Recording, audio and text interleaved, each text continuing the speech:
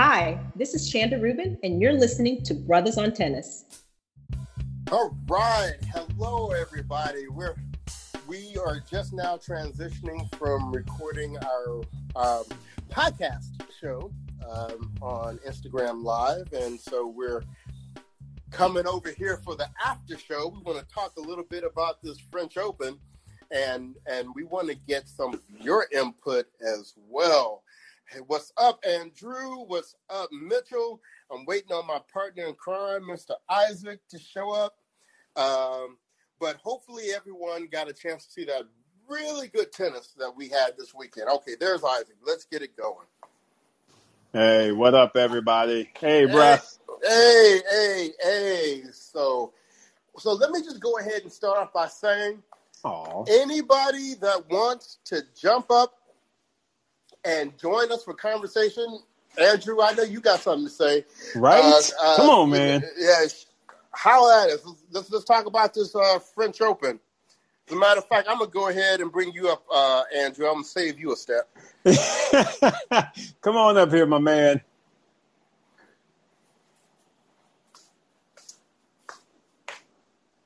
Turn down my sound in the back. Had to turn down my sound in the back. It's Monday night. Gentlemen. So, yes, hello. How are you What today? is up, my man? Well, Kenneth, I've had a chance to talk to you the last few days, so I know you good on multiple fronts. Isaac, it's served. What's going on, man? How you doing? Man, I'm just maintaining, doing fine. Just the wholeness of having Roland Garros in September and October. Right. Now, crashing with my NFL Sunday. It's just still something that's too surreal. I know. How did I'm you like, that man, the Roland minute that Garros final stuff? over, I'm like, preview got fantasy team. I know that's right, man. Yeah, I was doing double duty myself. I was watching my football on one gear. I was watching Roland Garros on another. So yeah, it was a lot of double dipping. That is for sure. Yeah, man. But me and Ken have talked about this all the way. The funny stuff we had about Sophia Kennings and her very passionate father, or at least passionate enough, but not as passionate as his daughter. And there's a lot of stuff. I can't wait to get in with you, since Kenneth already know how we was laughing all over this past weekend. Right.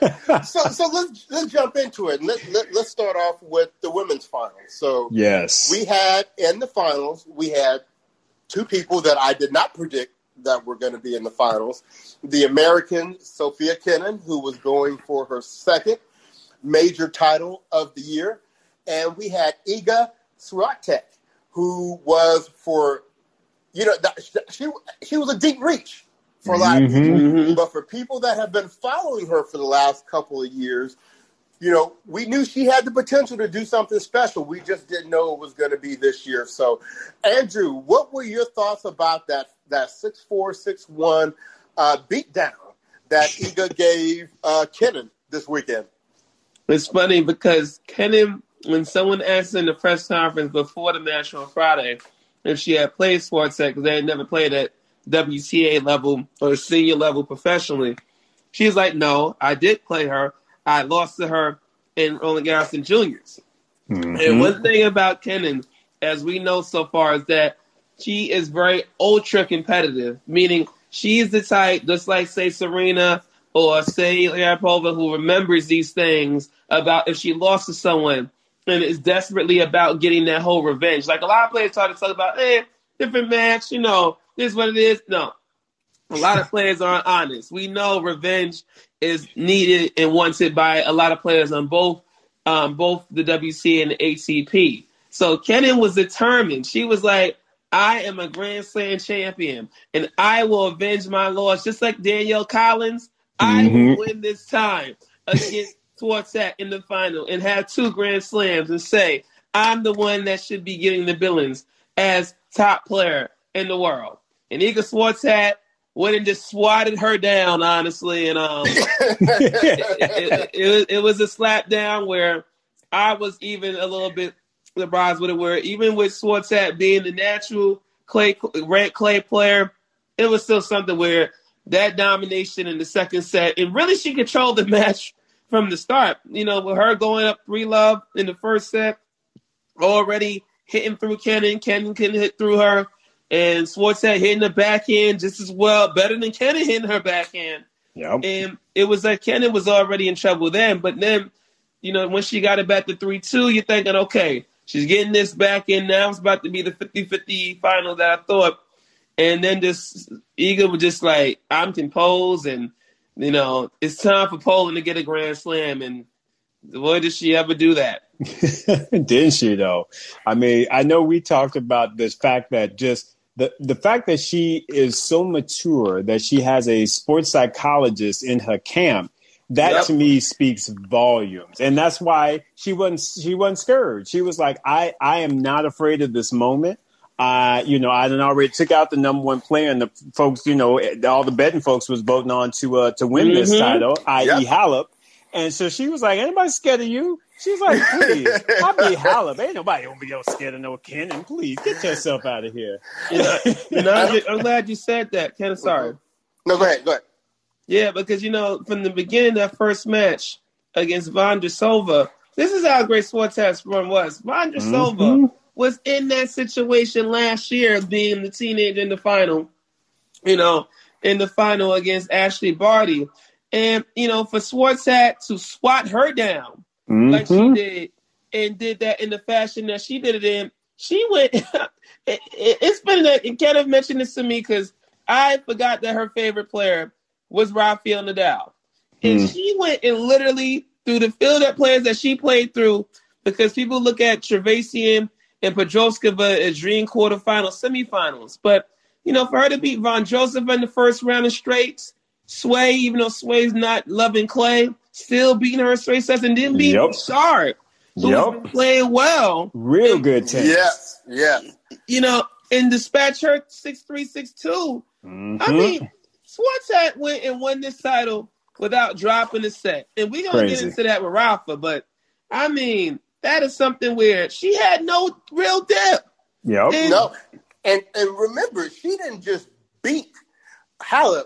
She fed her. She fed that chick a whole biscuit and a breadstick. And a breadstick. And told her to go on her way. Exactly. It wasn't like it. Yeah, exactly. Yeah, go on, little girl. Ain't nothing out here for you. And then, and then, let me tell you one of the most impressive things she did, and she did it in the finals, is that's when that little Sofia Kenin used that little gamesmanship in the second set.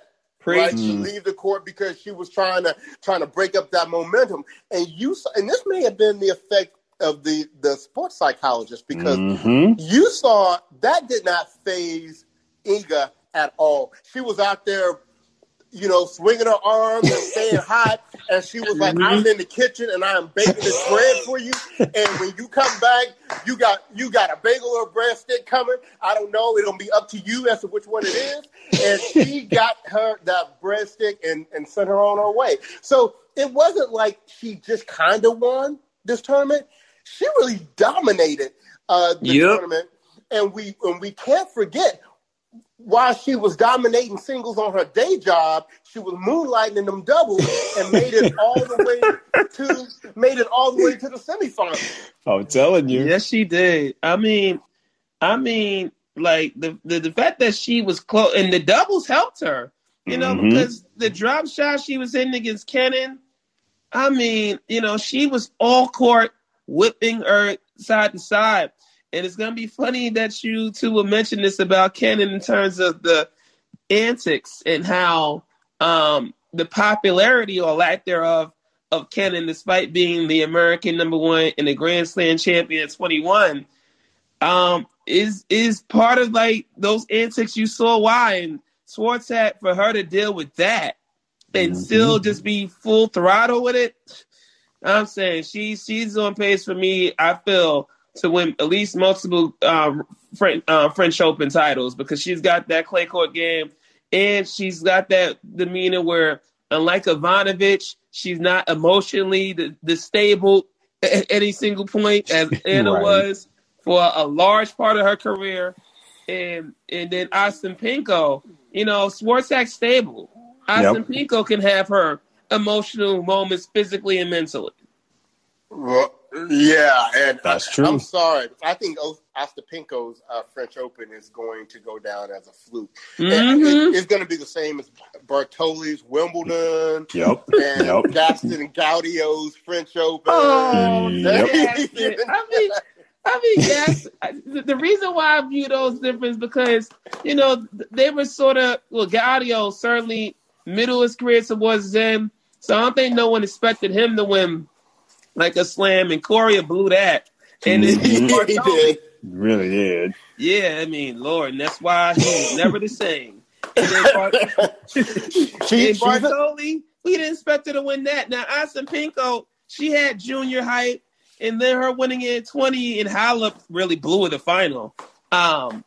People were saying, oh, she's got the game and everything and all that. And I'm like, yeah, she got that because Halep just blew it, and she was able to reign in her power as the underdog. But look, I just want to throw this out. I was talking to somebody who is, let's just say, adjacent to Ostapenko's camp, and he told me that even within the camp, they think it's a fluke. Wow. Ooh. Wait, what? they see her French Open win as a fluke. So that's coming from within the camp. Ostapenko or Swartzak? Oh no, Ostapenko. That's Swartzak. Oh, I'm about to say. I was like, damn. Like, no. I don't know nobody adjacent to Iga's camp, but yeah, I know somebody adjacent to Ostapenko's camp, and he was like, nah. Okay, cool. All right, yeah, I agree with him. He's smart. That is funny. So we've got that, and the one thing that I can predict coming out of the women's final is that in a matter of days, if it hasn't already happened, Iga will be signing her racket deal with Prince Rackets. Yes. And I don't know who's going to get up on her with her gear, but she's going to have a gear contract too. So congratulations to her to now being number 17 in the world. Absolutely. And more to only come. 17. Wow. Yeah, more to come. Like I said, she's got a tremendous game. And like I said, the fact that, her mental is right, that will go a long way. Very long way. So let's talk about the men. And once again, I kind of want to, like we did on the podcast tonight, Isaac, I want to start back with the semifinals for the men. So, Andrew, what were your thoughts about the Djokovic-Tsitsipas 5-7? Well, all I can say is that Novak was probably saying to himself, I kind of do wish Stefanos would come back now and win this in the fifth set because of what we saw yesterday. because I'm telling you, the minute he dropped that set to Carreño Busta in the quarterfinals, I was like, well, those saying that Novak is, on this mission and he's only lost once, and that was to himself, to Carreño Busta, or to the prize woman. And, and then all of a sudden it was like getting shaky against Carreño Busta. So, so I was like, okay, there's a little bit of a chink in the armor. And I'm like, Tsitsipas, you got a real shot at this. And Tsitsipas basically really gave him the first set and fell apart in the second. You thought, all right, well, Djokovic, you got Tsitsipas not playing the big points, and he just having his Tsitsipas sort of random day. And then all of a sudden, he couldn't save that match point. And Stefanos was coming back and making it happen. And then you had to wonder with his neck now hurting out of nowhere, Novak, if he was going to even win that final set before Tsitsipas' body broke down from just trying to come back. So even there, I was like, I know the conditions aren't warm and Rafa loves the warm weather and everything, but you didn't look too good there, Novak. And it's something where I couldn't then say to myself, wow, he's going to be able to beat him for only the second time on Roland Garros soil. And, with Rafa against Schwartzman, it's something where what happened in Rome stays in Rome, because, and then Schwartzman, he challenged him a few years ago in the quarterfinals of Roland Garros. So I know he was really confident and really believing in himself. And Rafa got the perfect warm-up for Schwartzman in center because, center was really playing the same type of style in terms of that type of guy that can hurt Rafa down the line on both sides. Mm-hmm. And he just like, Diego, you got to know, bro, this is not Rome. This is the other 9 times. And, particularly the time when I'm about no defensive stuff. Like, I'm here to do what Moya has taught me. And I'm going to be real aggressive on here. And he just went another level against Schwartzman in center because center played great. Center played a great match. I was about to say, I actually thought he was going to snatch that first set from Rafa. I mean, I really, really did. He played a good match. Real good. Yeah. So it just set up for what we saw yesterday. Mm-hmm. So then we get to the finals. And I mentioned this also on the podcast. And, Andrew, I was on several locker room discussions. And, I heard many times people talking about, this is Djokovic's year. He's going to get him this time. And I'm just like, what is wrong with you guys?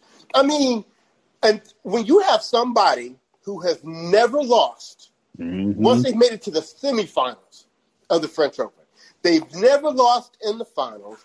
They got 12 titles. I am picking that person to win if they roll out there in a wheelchair until they lose. You know what I'm saying? Until they lose, no, I'm going with them. And Rafa showed, I use this example on the podcast. What do you do when you invite somebody, when somebody comes over to your house? You welcome them. You give them some food. You feed them, right? That's exactly what he did to Novak, because Novak came into what? Rafa's house. Yep. He came to Casa de Rafa. And he got fed. He got fed, first of all, a bagel.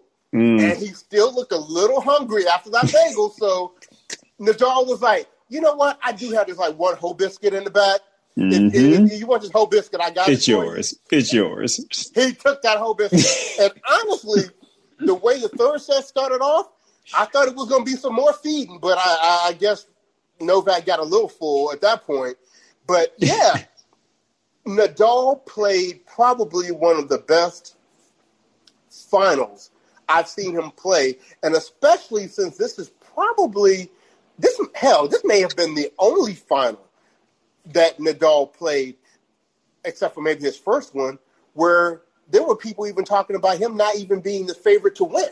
And so Nadal just looked around and put his finger to his lips, and everybody and like, shut that noise up. Shut that noise up. Daddy's home.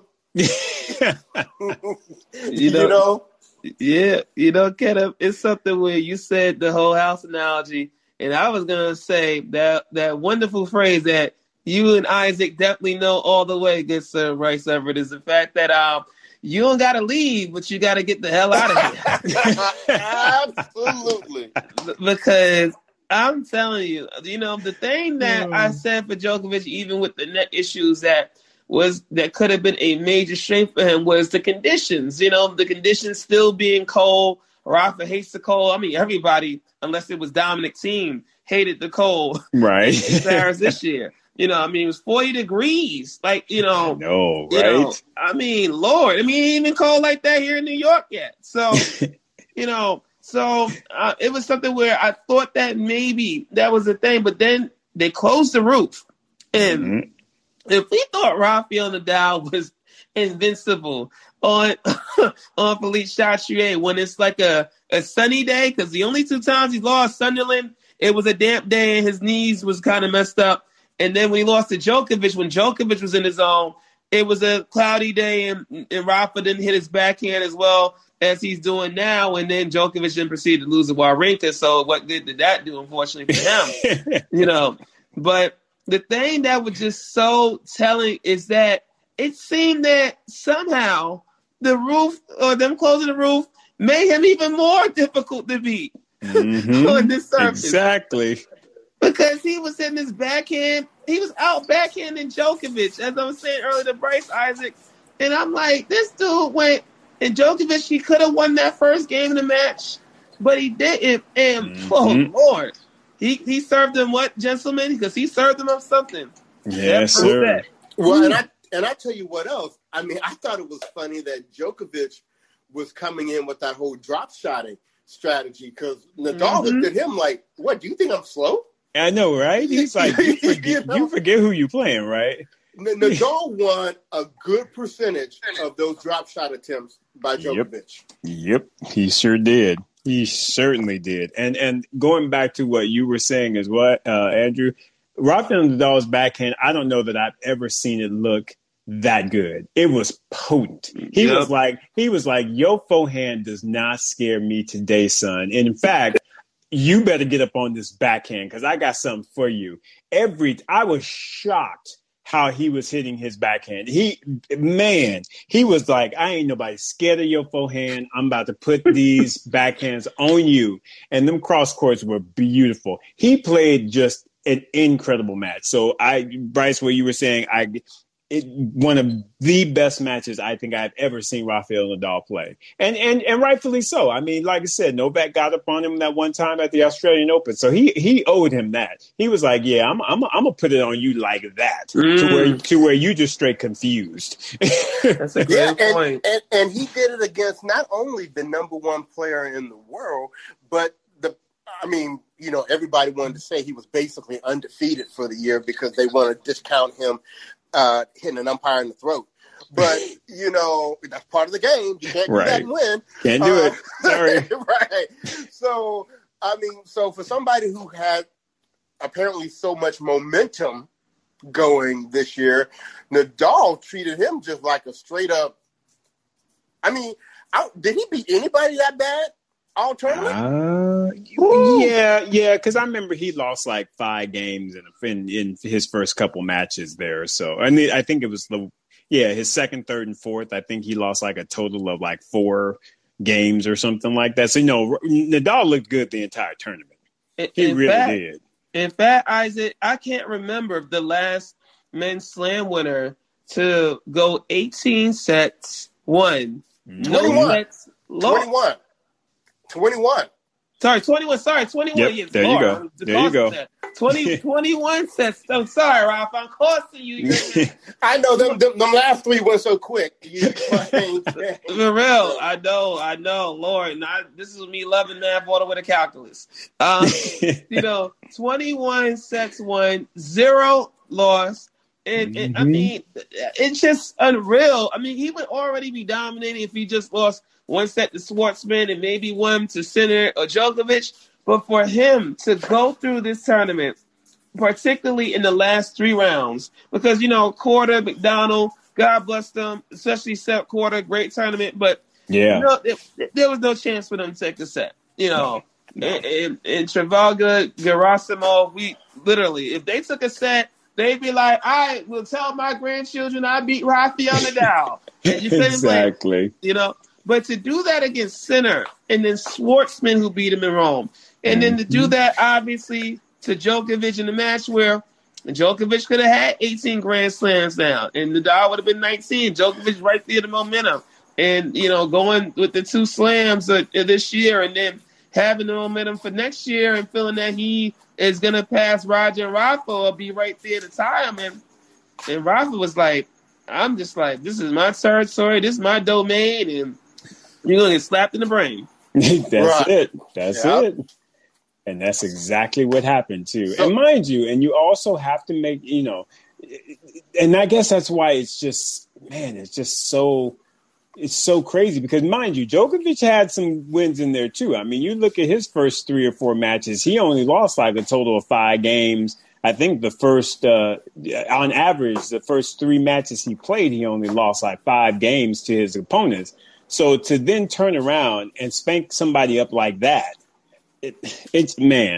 Rafa like I said, he earned a level. He moved up a level for me just on the respect board because it was incredible. Yeah. So apparently at the French Open, if you lost a set, you couldn't win the tournament.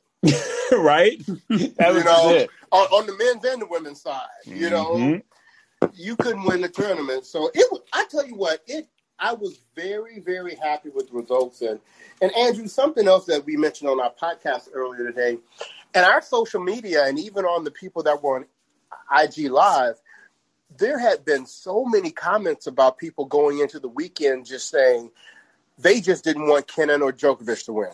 Mm-hmm. And I was like, these are some really unpopular people.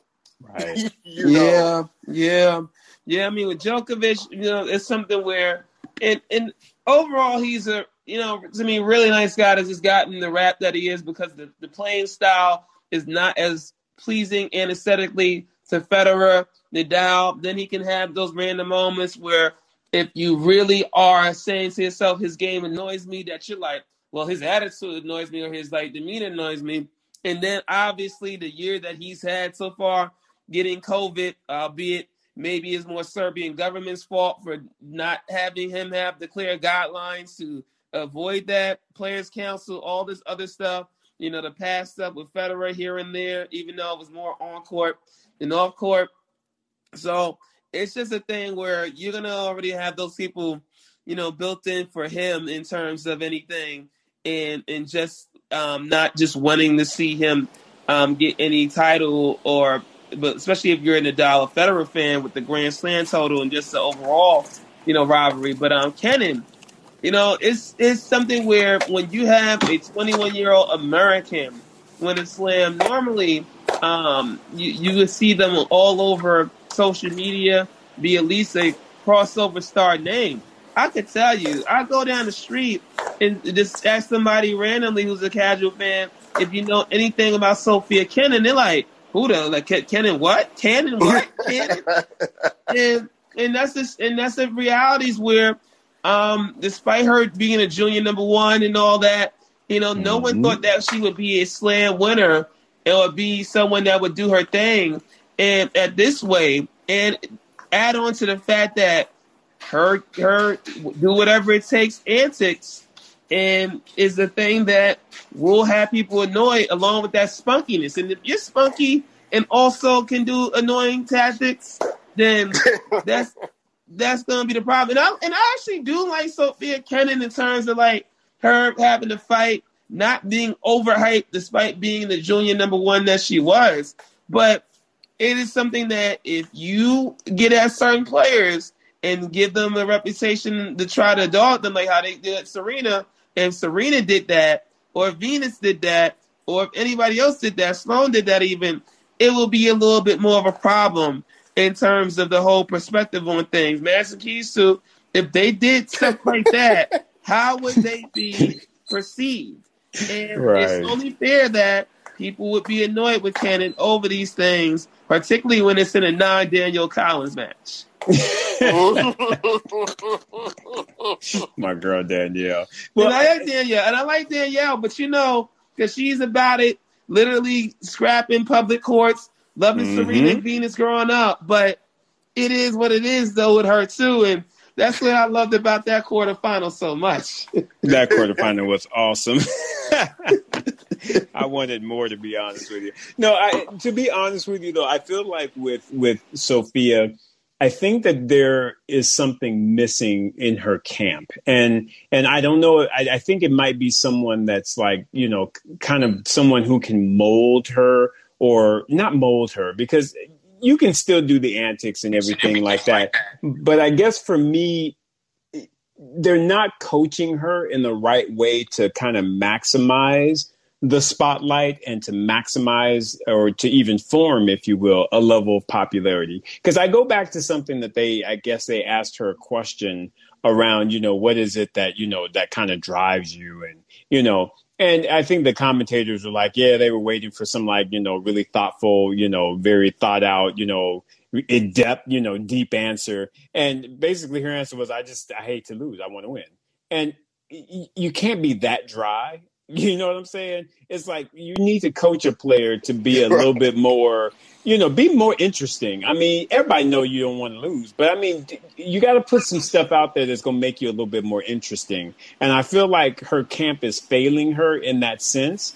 because there's just nothing out there about her that's interesting, in my opinion. And you know what was very interesting about that observation, Isaac, is that, and that could be by design, believe it or not. You know, you have some people, and especially when you think about her father and the journey he had for them to come over, you know, the whole Sharapova story again, right? You know, for them, probably the most important thing is money. Right. In terms of being successful, being number one, it's all about the tennis. If you're not winning, then all that other stuff doesn't even matter. And, you know, sometimes I think people have a harder time seeing the bigger picture. Like, hey, at the end of the day, this is really your job. This is to set you up for life, you know. So either you're going to win so much where you're going to amass, you know, your fortune and you're good for the rest of your life, or you're going to do something, you know, like with the marketing and advertising, or maybe getting into commentating and all that. Could you imagine her commentating a match? Oh God, no. I mean, but turn the channel. But and I don't, you know, I'm obviously not coming across as a Kenin fan right now. But the one thing that she's kind of got going for her though is that she is only 21. Yeah, right? She young. So. You know, if there's a desire, there is time to turn this around. But I just have a feeling that her father probably runs shit in that camp. And no, I'm serious. And I believe he's like the decision maker for everything. And these type of opportunities that she might have for her, I don't even think it's on his radar. Yeah, but that's where he's missing, though. Because as we all know, you're going to make more money off court than you will on. I mean, literally, if you're doing it the right way, you'll be, you know, Sharapova make millions upon millions of dollars. She ain't did nothing. I mean, I shouldn't say she didn't do nothing, but you know, you know what I'm saying? If you look at her stacks, her big stacks are coming from the marketing. They are not coming from her results when she was on the court. And that, to me, is where they are messing up. Because the fact that Serena, she won... Yeah, exactly. Even Serena. So you look at it, and it's like, you can't... To me, you're doing yourself a disservice if the only thing you're focusing in on is the tennis and just winning. Because you've got an Australian Open under your belt. There ain't no reason why you shouldn't be banking some kind of a deal. I'm sorry. You know what I'm saying? Right. So that's where I'm saying there's a disservice. There is something missing. There's a gap there that they are not capitalizing on. Because I know for me, shit, give me a Grand Slam title. Listen, you bet you'll see me on some of everything out there. You be like, he marketing that too? You're like, yes, I am. Yeah, brother. Y'all shutting it down with that. And that's just the real thing. You know, the one thing, and I say this about Kenin where, and this was my issue, and I hope Courtney's not around because, you know, that's Sharapova love all the way for her. Like that. Courtney today. She's not in there, so no, you free to speak.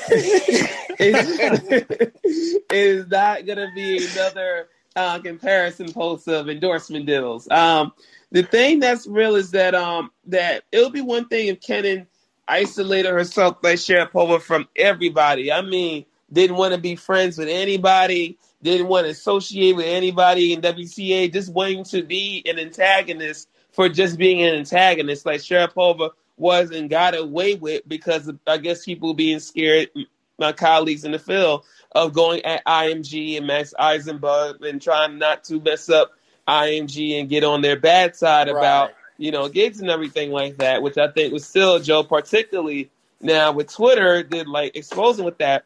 You know, with Kenin, she at least has a good amount of people that like her, like in the locker room. I mean, her and Betty Maddox Sands, you know, they're still good doubles partners with each other. And then, you know, she's, you know, played sometimes with Belinda Bencic like this year, way back before COVID. They have a decent, good friendship with how Belinda can be very competitive, albeit Belinda doesn't do those antics, you know, in terms of the gamemanship, you know, and even Vika likes Kenin like enough. So, you know, I think Kenin, like, you know, has shown traces of being like a good person overall, but I think when it comes to this and just seeing how she is already being that type of player where you're like, wow, her game really does annoy me, but she's competitive. She's right there.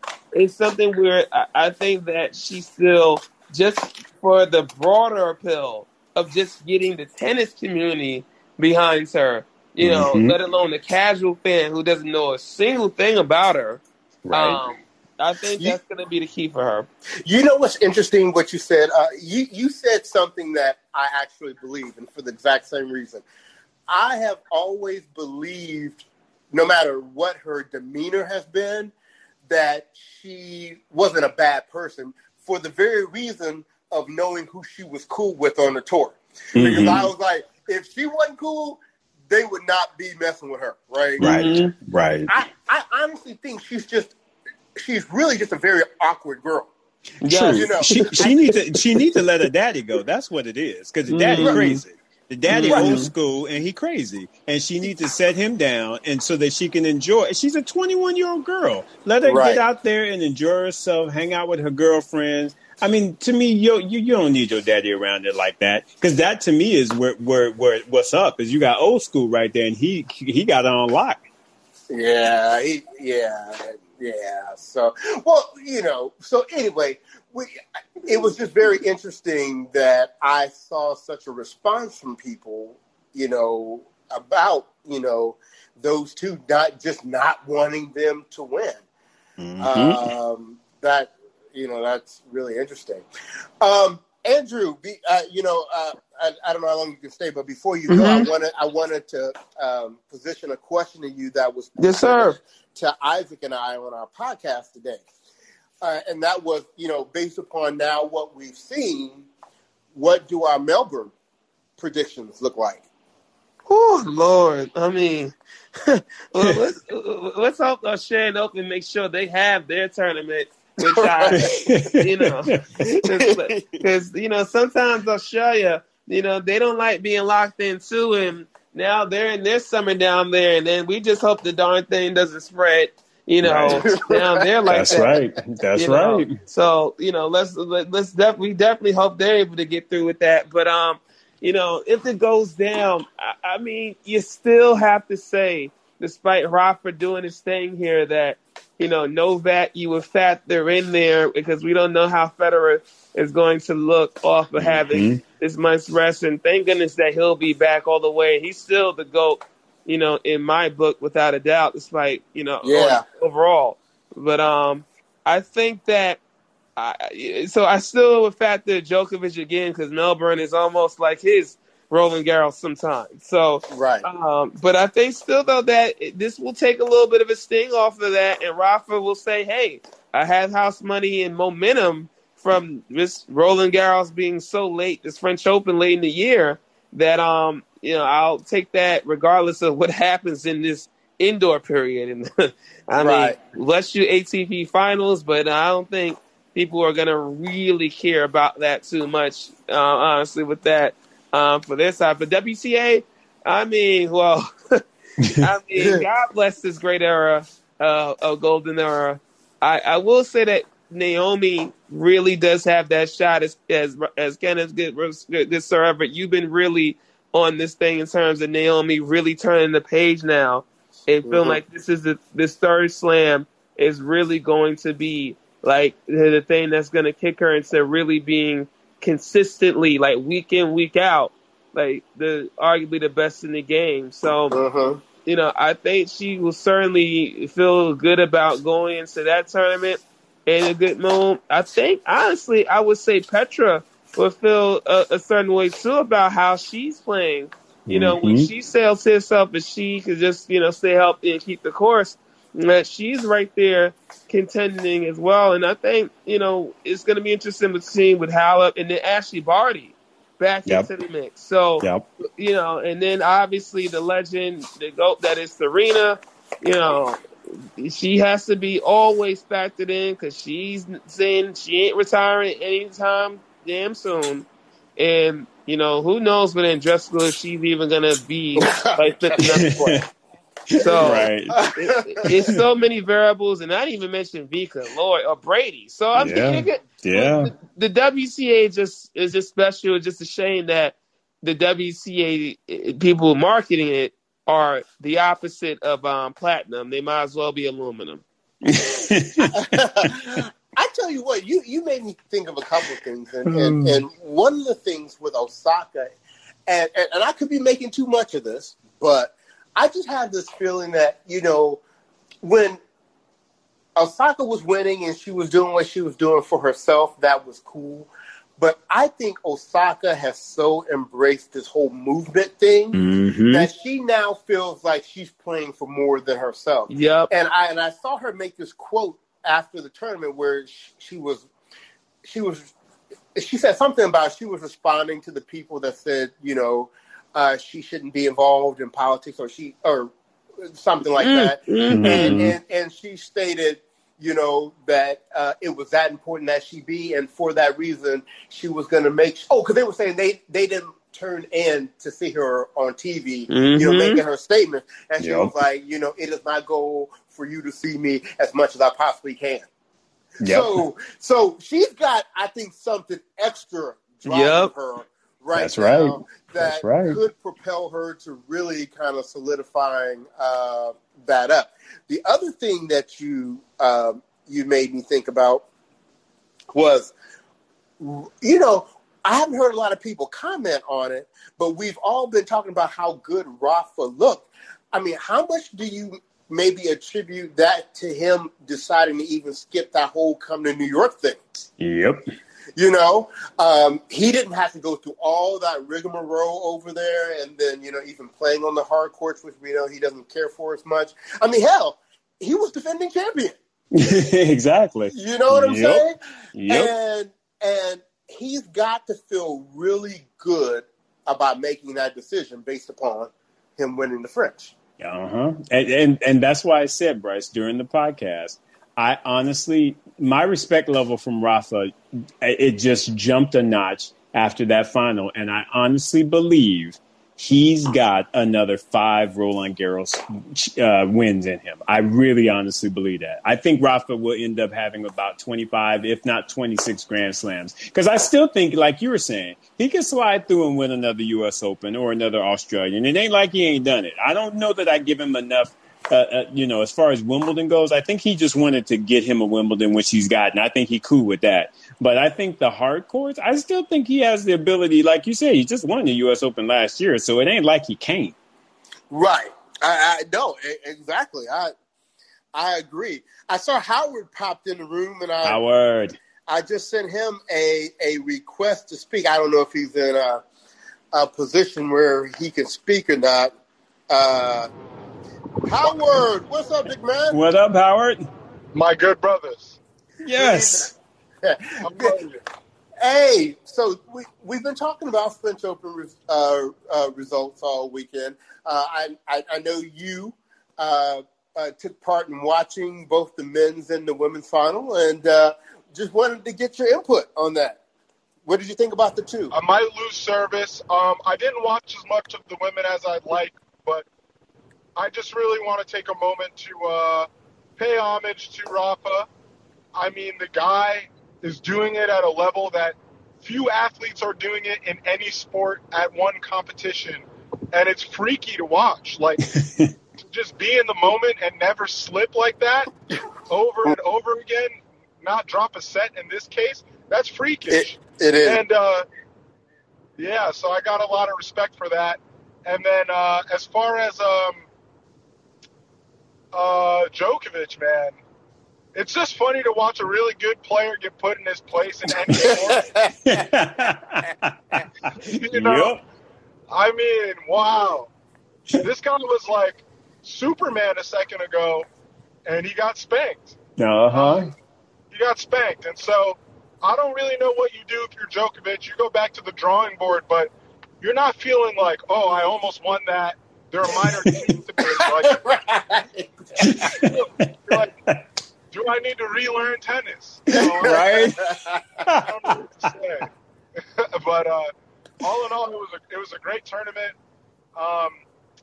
It was a great tournament. Clay is weird. Yes, it is. But I tell you what, this is the one thing though, and we've seen this, we've commented on it. If there is anybody that'll be able to bounce back, it's going to be Novak. Because I mean, Right. he hit somebody in the throat, and look, he was still up in a French Open final. I mean, and won the tournament right before that. So I mean, he is just a clutch dude. So I think mentally, I give him mad props for being able to compartmentalize things and really keep his. Yeah, he to me, I honestly feel if anyone, he'll be able to shake off this beat down, and it was a beat down. But I feel like he'll be like, all right, that was that, and get me back on the hard court, and I'm gonna spank up some folks, and I'm gonna feel good about my game again. And you know what? I think he's going to be immediately refocused because you have the Paris Masters coming up, and we know he just kind of took a lead on Rafa on the Master Series. Yep. So this gives him a chance to build on that lead. And then, oh, by the way, you still have the year-end championships. Right. That's going to hit.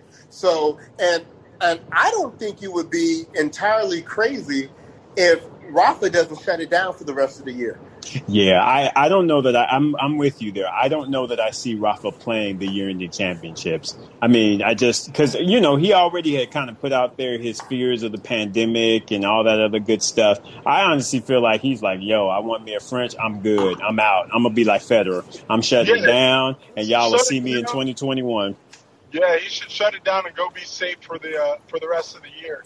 Right. Before we lose service, I'm on air. I want to say two things. One, you guys got to come up to Hollywood. Maybe this weekend, let's play tennis. The second thing is, I just want to say it now that I'm on.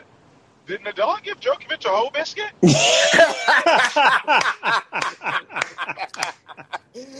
Did he? Boy, listen. He gave him bread and a hoe biscuit. Said, listen. No, excuse me, not bread. He gave him a bagel and a hoe biscuit. And a hoe biscuit. Make the bread. I'm telling you, man. Oh my goodness! Oh, yes, sir. Yeah, you called it, bro. And like I said, your analogy on the podcast was the perfect analogy. He was like, "You done came into my house. I got my yeast out. I got all my baking products ready. I'm about to cook you some stuff so you can have you some bread. You need some sustenance.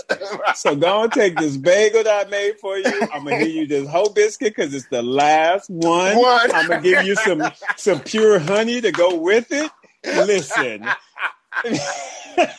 Bryce, you called it, Fred. Oh, my goodness, you called it. I'm serious, man. That was, oh, my God. Not only was I happy for Rafa, but I was even happier that Novak was taking that beat down like that. Oh. Yes. And like I said, bro, I just went into that match clearly knowing who I wanted to win. I was like, Rafa needs to beat him down. And that's exactly what he did. And it's a shame that that I and others kind of feel that way about Djokovic. But, sometimes you make your own bed. And that to me, it just goes to all of this thing, again, Corona for Everyone tour. I mean, just all this silliness that he has just been involved with. Talking about the whole, just if you think positively, you could turn some toxic water into some wine or some bullshit like that. I was just like, what are you saying? Do you not understand the platform that you have and how many people listen to you? Right. It's like, come on, man. Look, there is only one time that I vote for Novak Djokovic. Okay, what is that one time? Oh, come on, Isaac. You don't know me better than this. What will be the one time I would ever vote for Novak Djokovic to win? When he's playing Tennis Sangren? There you go. He played Tennis Sangren, and actually, I may be putting Opelka on that list too. But hey, you leave Riley alone. Yeah, all right. And that's the only two times, and I hope he feeds them. I hope he feeds them well. But other than that, I'm always voting on the other guy against Djokovic. It's. Oh my goodness! Yeah, yes. I'm right there with you. I'm right there with you, bro. Tennis Sangren can eat a dick, man. I cannot say. Right, that dude. Oh, I am not a fan of his. No. He's unfortunately said some things in his past that are just unacceptable, and I'll leave it there. Right. Yeah, Mitchell. Hey, we need to bring up Mitchell. I want to hear Mitchell's thoughts about the French Open and what he saw. Mitchell, get on up here, man. Get yourself up here. How do we have? There he is, Mitchell. What up, man? Brothers, y'all have good, me. Man. Y'all have me in tears.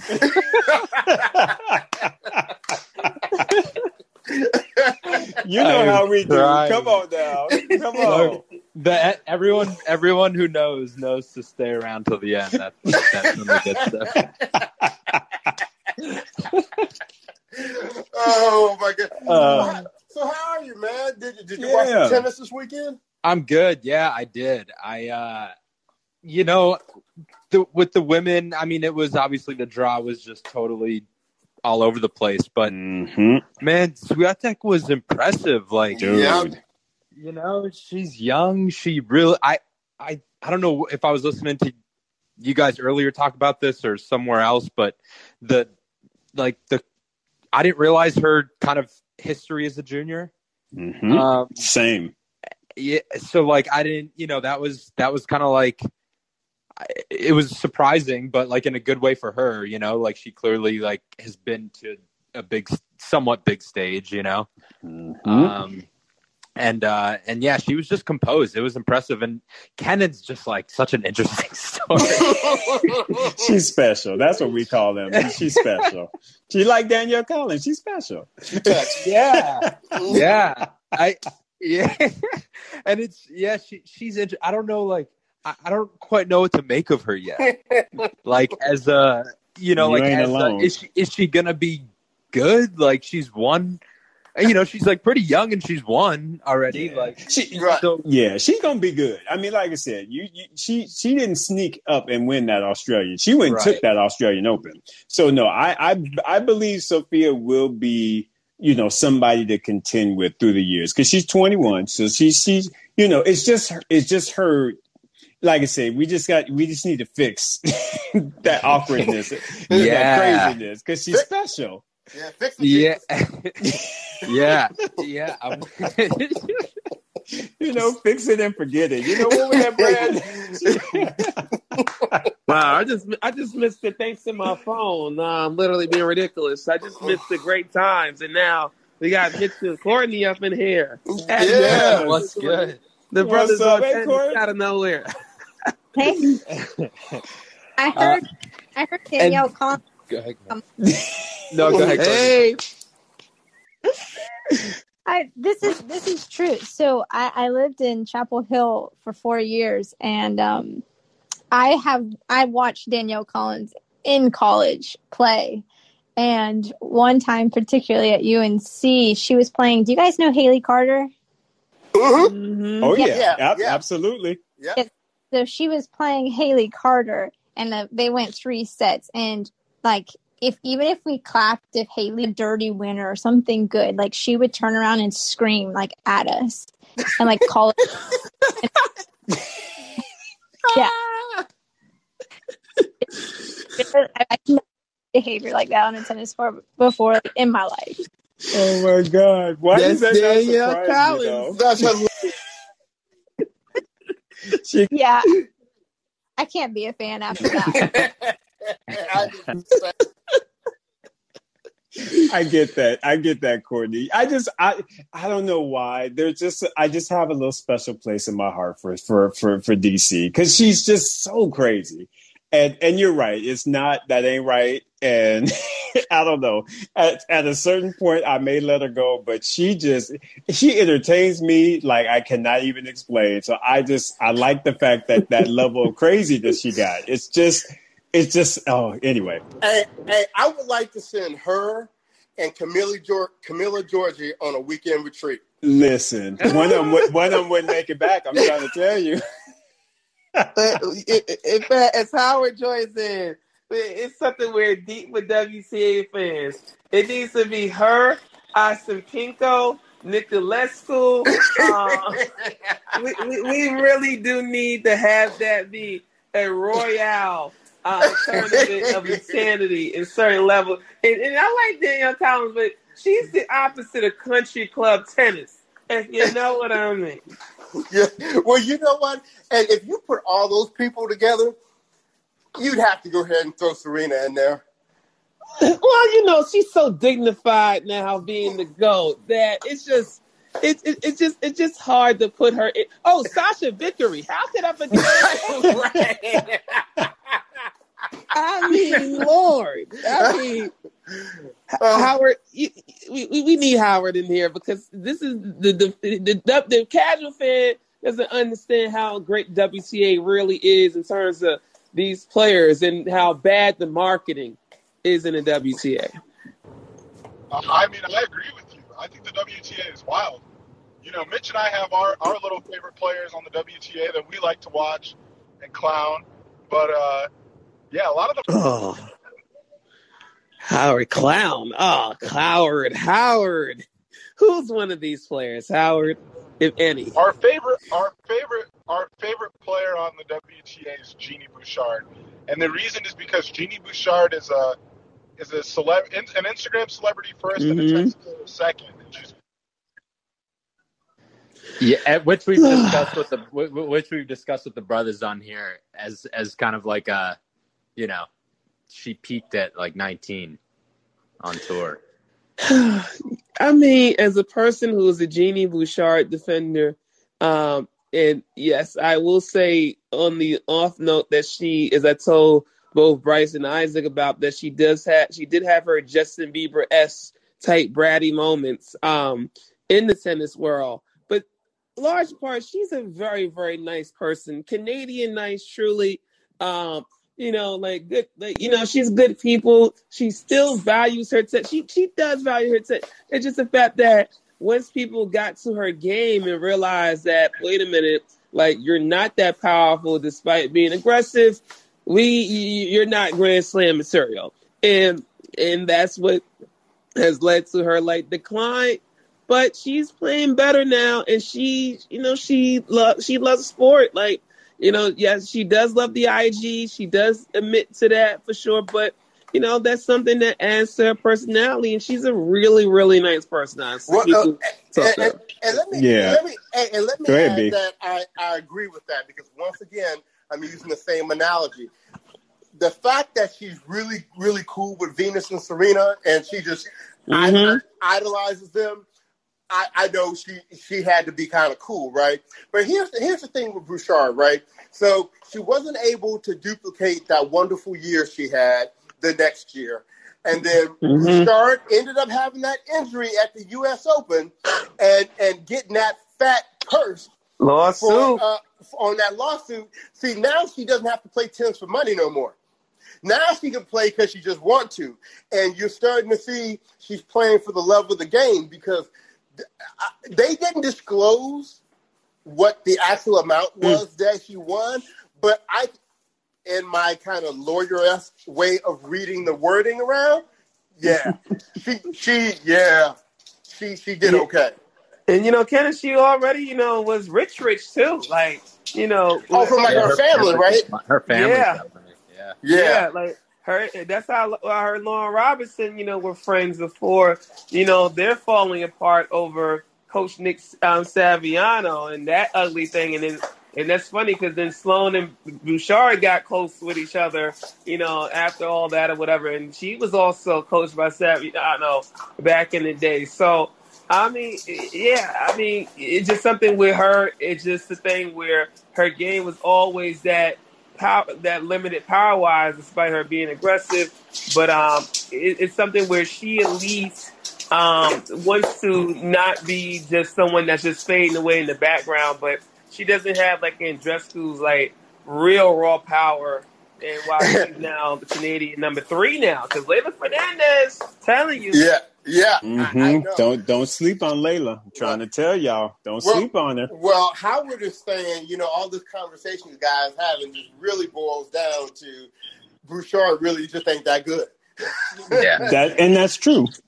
Yeah, it's nothing against her as a person. I think I got nothing against her as a person. It's just kind of like, it's just been kind of interesting to watch how she had such a bright future and showed so much so early, and then it just didn't work out for her. I blame Chris Evans. She can be a little bit bratty. Most of the time she's funny. Sometimes she can be rude. In general, she's funny to laugh at. But she's got a fly Nike deal. She wears some of the best stuff in the collection. She's just not that good. Like she just. Yeah, and I will have to actually kind of, because where Mitchell and Howard were coming from. I'm be honest with you, Andrew.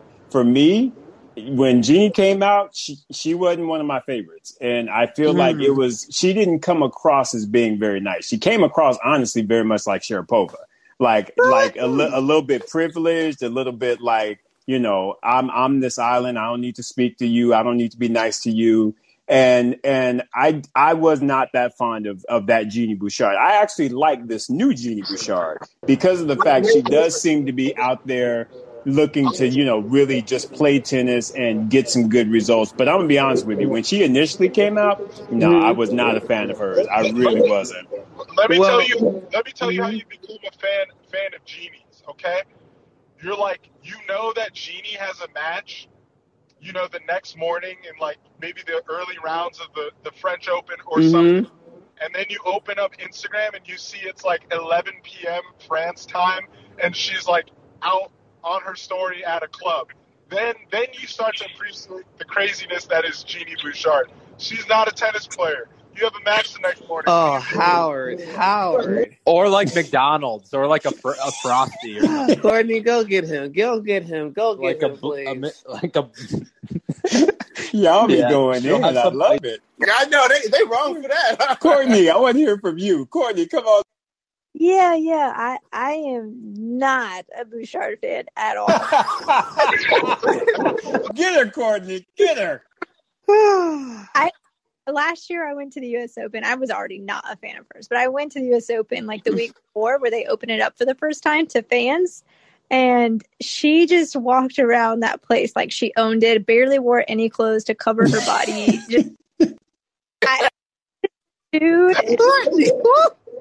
I can't like her. Courtney has put the restrictions on her tire. Right? Lock her down. That's right. Well, Courtney, at least Courtney and Isaac, you give her this, especially Courtney, you give her credit in terms of the Super Bowl bet. She could have, and she honestly, was hoping that the Falcons, just like anyone rational in America, not named Howard Akumi, that the Falcons wouldn't do Falcons things and blow that Super Bowl. But you had to respect her for saying, you know what, I'm going to honor my bet. And she actually was talking to this guy, and in terms of a decent, friendly to maybe more level and stuff like that, you got to give her credit for that. That's something that, Well, Courtney, I say it because you are also a loyalist to Sharapova, and they went, and it used to be Bouchard and Laura Robinson looking up to Sharapova and getting her to do a Gundam style intro to their Gundam style. But this is great. I'm telling you, this is on record. The video's still on YouTube on this, gentleman and lady. And, so she used to like Sharapova, and then all of a sudden she didn't because of the competitiveness of the sport. And Courtney, does that drive it too in terms of your Bouchard discuss? Yeah, I mean, I didn't like her for a lot of reasons, but then when she attacked Maria, that was game over for me. That's why I liked her. He's not good at tennis that she had to try to start a controversy with Maria and start this whole war. And it's just no, you lied to me. By the way, Serena sent her on that mission, so she did go in pretty strong. Serena stayed neutral out of that one, and that was a whole thing. Andrew, you talking about the Super Bowl bet kind of sums up Jeannie. I think a lot of people know her for the Super Bowl bet. That's one of the top things you discuss when talking about it. That's when I became a fan. And I just want to make it clear. I'm not a fan. I'm an ironic fan of hers. I think it's funny to laugh at Jeannie Bouchard. And that's what makes her amazing. and she constantly provides you more and more content every time she wakes up. Well, she does. she does. I will also blame Chris Everett in that, because Chris Everett, when Jeannie had her Wimbledon final, the thing that, she would hope that she's more known for, than just stuff like that. But, you have to win in other places to get known for that so people can remember. But Chris Everett was saying, I've seen Petra Kvitova is going to see power unlike anything other she hadn't seen before in Jeannie Bussard. I'm like, Chris, this is why ESPN needs to take you off if they were really serious about tennis. Because of you saying just factually ridiculous things like that aren't factual. And you just hype this girl up to then get thrashed completely in the final and never be in the Grand Slam final again. And it was to the point where, at least for people inside tennis, there was that thing where it was like, Jeannie, things cool, but y'all overhyping her a little too much. And then casually, it's like, y'all were wondering, well, when did she last win anything? Right. Speaking of Chris Everett, did you guys see that she checked Djokovic? What was it, last night or this morning? What? Did she? What'd she do? Yeah. What'd she do? Well, I guess Djokovic, after the French, was saying that he and Rafa were the greatest rivalry ever in tennis. Ahead of her and right. You better go sit in the corner somewhere. And to be fair, I mean, Djokovic could have been just thinking about the men, right? But just said tennis. But when you just say tennis, that includes the men and the women. Exactly. And so Chris checked him on that. She was basically like, you may have the greatest rivalry on the men's side. But don't get it twisted. Y'all, you two done played 56 times. Me and Martina played 80, and 40 of those were finals. Exactly. See, you know what's funny about that? If Federer said that, Chris would be like, "Oh, Roger, I appreciate you," because she is a Roger all the way. I can't hate on her for that. I can't hate on her for that. I can't. So she only said that because it was Djokovic who said that. If that was Roger who said that, she'll be like, "Oh, I embrace you, Roger. You're just so incomparable in all this." And which makes me like her right now. That's the right thing to do. Novak just can't win in any PR anywhere. I mean, outside of Serbia, he just can't win in any public PR. Right. That's true. That is true. That is hilarious. But well, hey, this has been really good. We've actually gone over the time that we said we were going to do, but this was some really good conversation this week, and we got a good tournament, going on this week in St. Petersburg on the men's side. The women are pretty much shut down for the rest of the season. They got one small tournament that ain't nobody gonna go to, and then WTA. It's such the truth. It's the truth. And then for the men, you have one Master Series tournament left, Paris, and then we got the year-ending championship. So, I think Djokovic is going to definitely play both of those two big ones, but I don't know that Nadal would. So no, I honestly feel like Nadal's gonna shut it down. He's like, I got me a French Open. My year is complete. I'm out. Bitch, bye.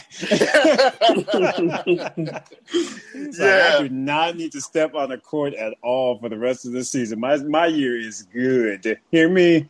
Listen, I got number 13. Please, Rafael Nadal gonna go back to Mallorca and do some fishing. Yeah, he's gonna go ahead and start his family. He'll go home and start his family. Yeah.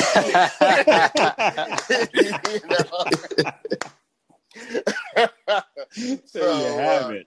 So Courtney, I think you're the Djokovic fan. He's got a chance to increase his lead on Serena. His lead on Nadal, the whole Master Series thing, and then he can rack him up another year in championship. Yeah. I am a Djokovic fan, but I am. we'll see what he can do if he can stay focused. Right. But he didn't look too good in that final. Yeah, he kind of got smacked up a little bit. But, you know, like I said earlier, though, Courtney, if anyone, I think Djokovic is the master of compartmentalizing things. He will take this defeat and he will use it as motivation. So I definitely don't see him kind of whimpering in the corner somewhere. He gonna take his L, he gonna take his beat down, and he gonna walk forward and be like, I'm still number one, and I'm still gonna beat some other folk down. So he gonna be all right.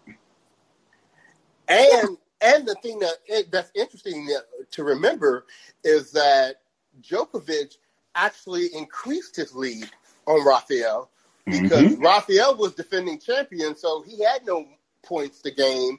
And Novak didn't make it to the finals last year because it was against Thiem. Yep. So I don't know where I assume he went out in the semifinals. So he gained a few more points, getting finals points. Yeah, he's going to get that number one. Just a matter of time before he eclipses that one. So that's on its way. Right. I need this next gen to step up and start giving him some L's, you know? Yeah, it's going to be tough, though. I think he enjoys giving them the smackdown. So, but they coming. It'll be fun. I think 2021 will be, I still feel like it's going to be another big 3 year. I think it'll be 2022 before I think they can kind of consistently start getting up on them. Right. Because I honestly feel like Djokovic is still on a mission to get that whole, try and get that whole Golden Slam. And he wants that Olympic gold. He wants that whole, he wants it all. Now, after that beatdown he took again in the French Open, he gonna have to come a little bit stronger if he gonna do something at the French next year. But he's still going after it though. Is Fed playing the Australian? Oh yeah. Yes. He committed already. Him and Serena. Good to know. Yeah, he'll be there. Which for me, when I heard that Federer and Serena committed, I was like, that's all I need to hear. I don't care who else comes. those are two people I want to win. So Bryce is like, my 2021 is starting off right. Exactly, right? Bryce, we need a similar start to the last time Roger came back to start the year. Yeah, exactly. 2017. Exactly. Right. Exactly.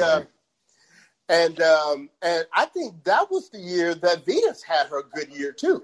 Yep. So I don't have the same face for Venus because apparently she really into shopping and all that kind of shit now. She going around in these cities like, this is the last time I'm probably going to be here. So let me enjoy myself. Let me see the sights. So. But yeah, no, if that would make me the happiest. If Roger won the Australian and Serena finally got that number 24. Actually, I don't know. I still think I would prefer Venus. If Venus somehow could get her something else other than a Wimbledon and a U.S. Open, I like to see it. Kenneth, I've long given up the ghost on that one. Me too. Yeah. Me too. I mean, it's definitely a pipe dream, but I'm just saying, like, if the world was mine, I'd give it to Venus and I'd give it to Federer. But no, I don't expect Venus to make the second round. That's the truth, sadly, as it's going the way it is. But yeah. So, well, all right, guys. Thank you so much for the conversation tonight. It's been a blast, and we will be back here next week, same time, next Monday. That's right. All right, then. So, everybody have a good one. We'll talk to you later.